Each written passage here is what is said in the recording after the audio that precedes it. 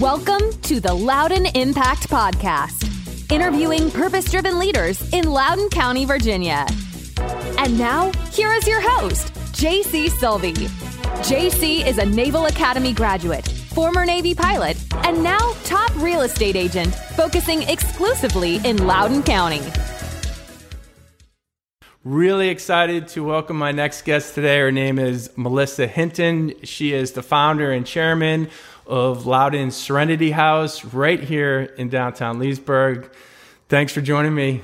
Thank you so much for inviting me. It's an honor to be part of this. Yeah, I've heard a lot about this charity and the foundation, and I thought you'd be a great guest. I think you are a purpose-driven leader, as my podcast title implies. That's what we like to focus on, people like that. And when I heard your story, I thought the audience would love to hear more about the Loudoun Serenity House. So let's jump right into that, and you can tell us a little bit about it. Sure. Thank you, JC. 2 years ago, or actually a couple years ago, I started to realize that we had an unmet need in Loudoun County. I have been in recovery, got into recovery as a young person when I was 20, and having gone through treatment centers and in a sober house, working with young women in the area 20 years ago when I moved here, I just realized this area boomed and there really weren't services for women. Mm-hmm. There are some for men, but none for women. So over the past few years, it's just really tugging at my heart. And I just said, I got to do something. We got to get this addressed. And sober living or recovery houses are really kind of the low-hanging fruit of helping people, because it helps people get through that first year of recovery, which is the hardest. You can go through treatment centers, quit on your own, but that first year is really critical of forming new coping skills and that sort of thing. So that's the focus for the house itself, and we are actually shooting in the house. It's under renovation, so you guys are doing a ton of work here. It's really neat. I think it's going to be a beautiful house, but tell me a little bit about the purpose of the house. Who is going to be coming to this home? Okay, so our resident that we're targeting is somebody that's been through treatment, an outpatient, inpatient, has had some exposure or understanding of substance use disorder, and has the desire and the motivation to make some changes and to make their life, healthy and one of abstinence. And we want to help them in their first year to kind of stay on track and accountability and learn personal responsibility. But when we have residents or accept them to the house, we really look for people to hear in their voice where they're at, if they're really ready to head down this road. Right. So what are some of the things that will give you an indication of somebody being ready? People having a bit of humility and saying, this is what I need to do. Maybe not what I want to do, but what I need to do. Yeah. There's a big difference. Right. Taking suggestions. People suggested that they went to treatment, so they've done that. People suggest that they look into recovery houses, so they're looking into recovery houses. Right. Starting to surround themselves with mentors and supporters and that sort of thing. Those are things that we look for. And of course, if they have a referral from a counselor or a treatment center, that's key too. We want to make sure that people are medically stable when they come to the house, because we're not a treatment center. We don't want people to get in medical distress. It's residential living.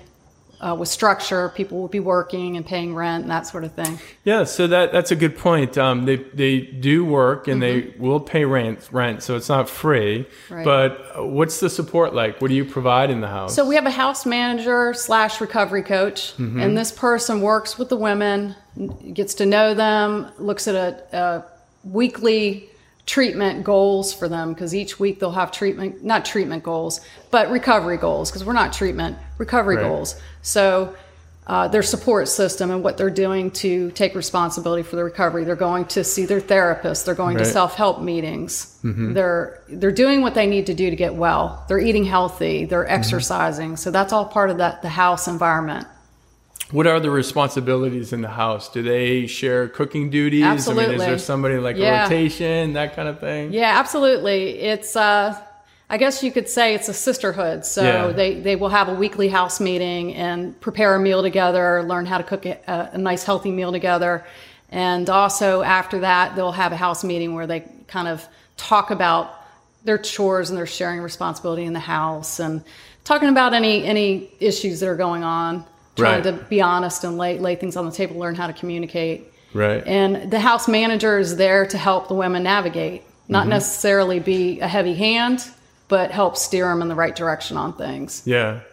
How many women will be in the house? We can have up to 8 women in the house. And is that by code, or is that just a function of how many bedrooms? It's by the size of the house and the functionality of the house. We want it to be safe. We want it to have enough space. And we also don't want to take on too many residents that we can't give them the personal attention and support that they need. Yeah. So this is a work in progress, obviously. The house is, it looks like you've made a ton of progress. Actually, you're pretty close to getting ready to open, right? Yes, it's a beautiful house. We plan to open by October 1st. We have our website up, which is www.loudounserenity.org. And so people can submit an application for residency. And I kind of gave you some of the guidelines that we look for. Yep.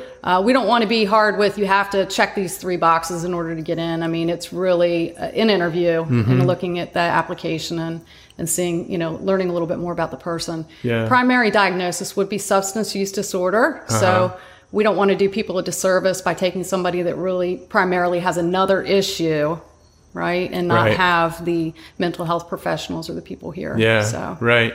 So you touched on this in the beginning, Melissa. You went through the same kind of process as a young girl, right? Yeah. Can you tell us a little bit about that? I was 17, a senior in high school. My dad had been in self-help. He had gotten some help for himself. I grew up in a very addicted family, and so I was around alcohol and drugs as a young person. And out of the 3 of us kids, I was the one that was probably drawn to it the earliest. And so I found myself with an intervention from an employee assistance program and into a treatment center. And I was there for 30 days. I was 17. Everybody else in the treatment center was 25, 26 years old or older. Right. And I was a real anomaly. Yeah. There's a lot more help now, I think, for kids than there was back then. And it took me about 2.5 years to really come around. I spent a lot of time in the self-help groups and going to therapy and listening, but it was a process. So it didn't take, right away, but it's a process. And that's one message that I like to tell people. Often people will say, oh, my brother or sister's been through, numerous treatments and this and that. So my sister died last October, and we were very close. And we shared a lot of the same friends in recovery. And she had a husband and a son, and it was a very painful experience to walk through with her for the past couple years. Right. But we were able to get her into some recovery houses in California. There weren't any here. And this is the exact type of house that we need here. She needed. So she would come and stay with me and stay sober and clean for months at a time. But she had called around and tried to find a place here, and we couldn't find anything. There are some lower level houses that are unmonitored, but she needed to be breathalyzed and monitored. Right. And she needed that extra support. Right. Do you do that here, breathalyzer? Yeah.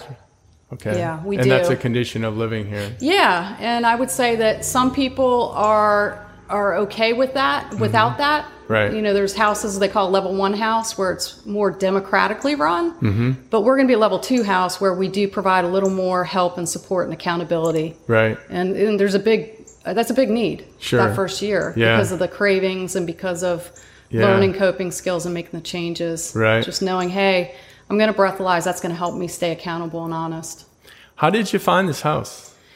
I've been hawking houses for years and just kind of dreaming oh, this would be a great house. And so it was on my list. Specifically this house for Serenity House. Yeah. The I walked in it and I could feel the atmosphere. It's comfortable. It's peaceful. It's serene.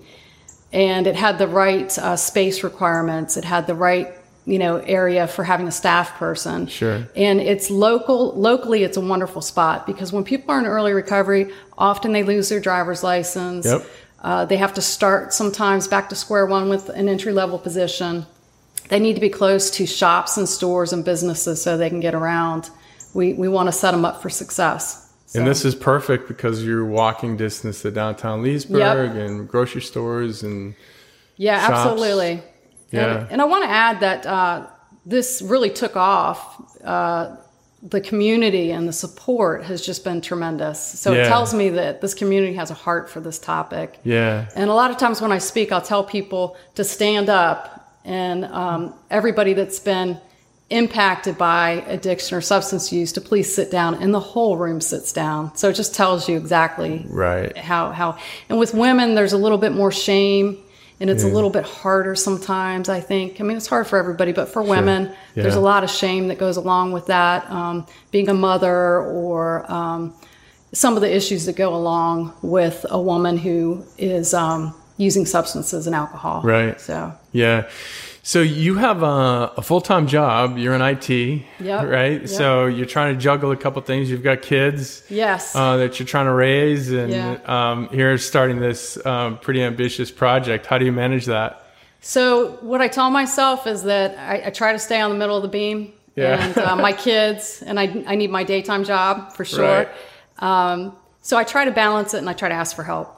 Yeah, I can't do this alone. It's a we thing. Right. And I have wonderful people that are helping me with this, that have just jumped in. I could not do this alone. Right. So it's incredible, the amount of people.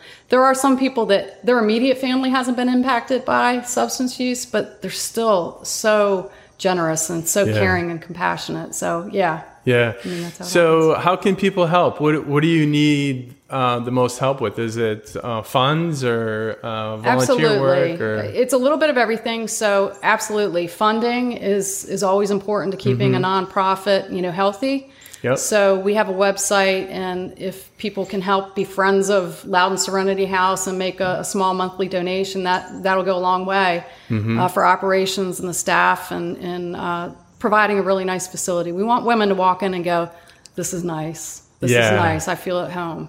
Yeah, so. And I think they will, because it's a nice home. I love what you're doing so far. I can see a ton of work being done, and it's amazing the businesses that have come through and said, "We'll do an in-kind donation. We're going to carpet the house. We're going to do the plumbing."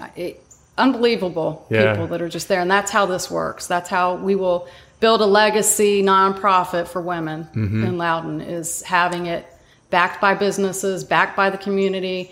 And I want people to call us, to look at our website when they need a resource, even if it's not for a woman. Hey, what do you suggest? Or can you give us some resources? Yeah, that's great. Well, Melissa, this has really been enjoyable, educational. I love what you're doing here. Very impressive how you've just stepped up. You've saw a need in the community, and you just jumped right in. Thanks. And there's not a lot of people willing to do that these days. And I want to say thanks. Yeah, thanks for helping us. I really appreciate it. So guys, for those of you out there who are interested in helping Melissa and the foundation, we'll put a link to the website below. And that would be wonderful. Yeah, visit, become a friend, donate, and I'm sure you guys would appreciate it. Yeah, wonderful. Thank you very much. We're very grateful. You bet, Melissa. Thanks. Thanks.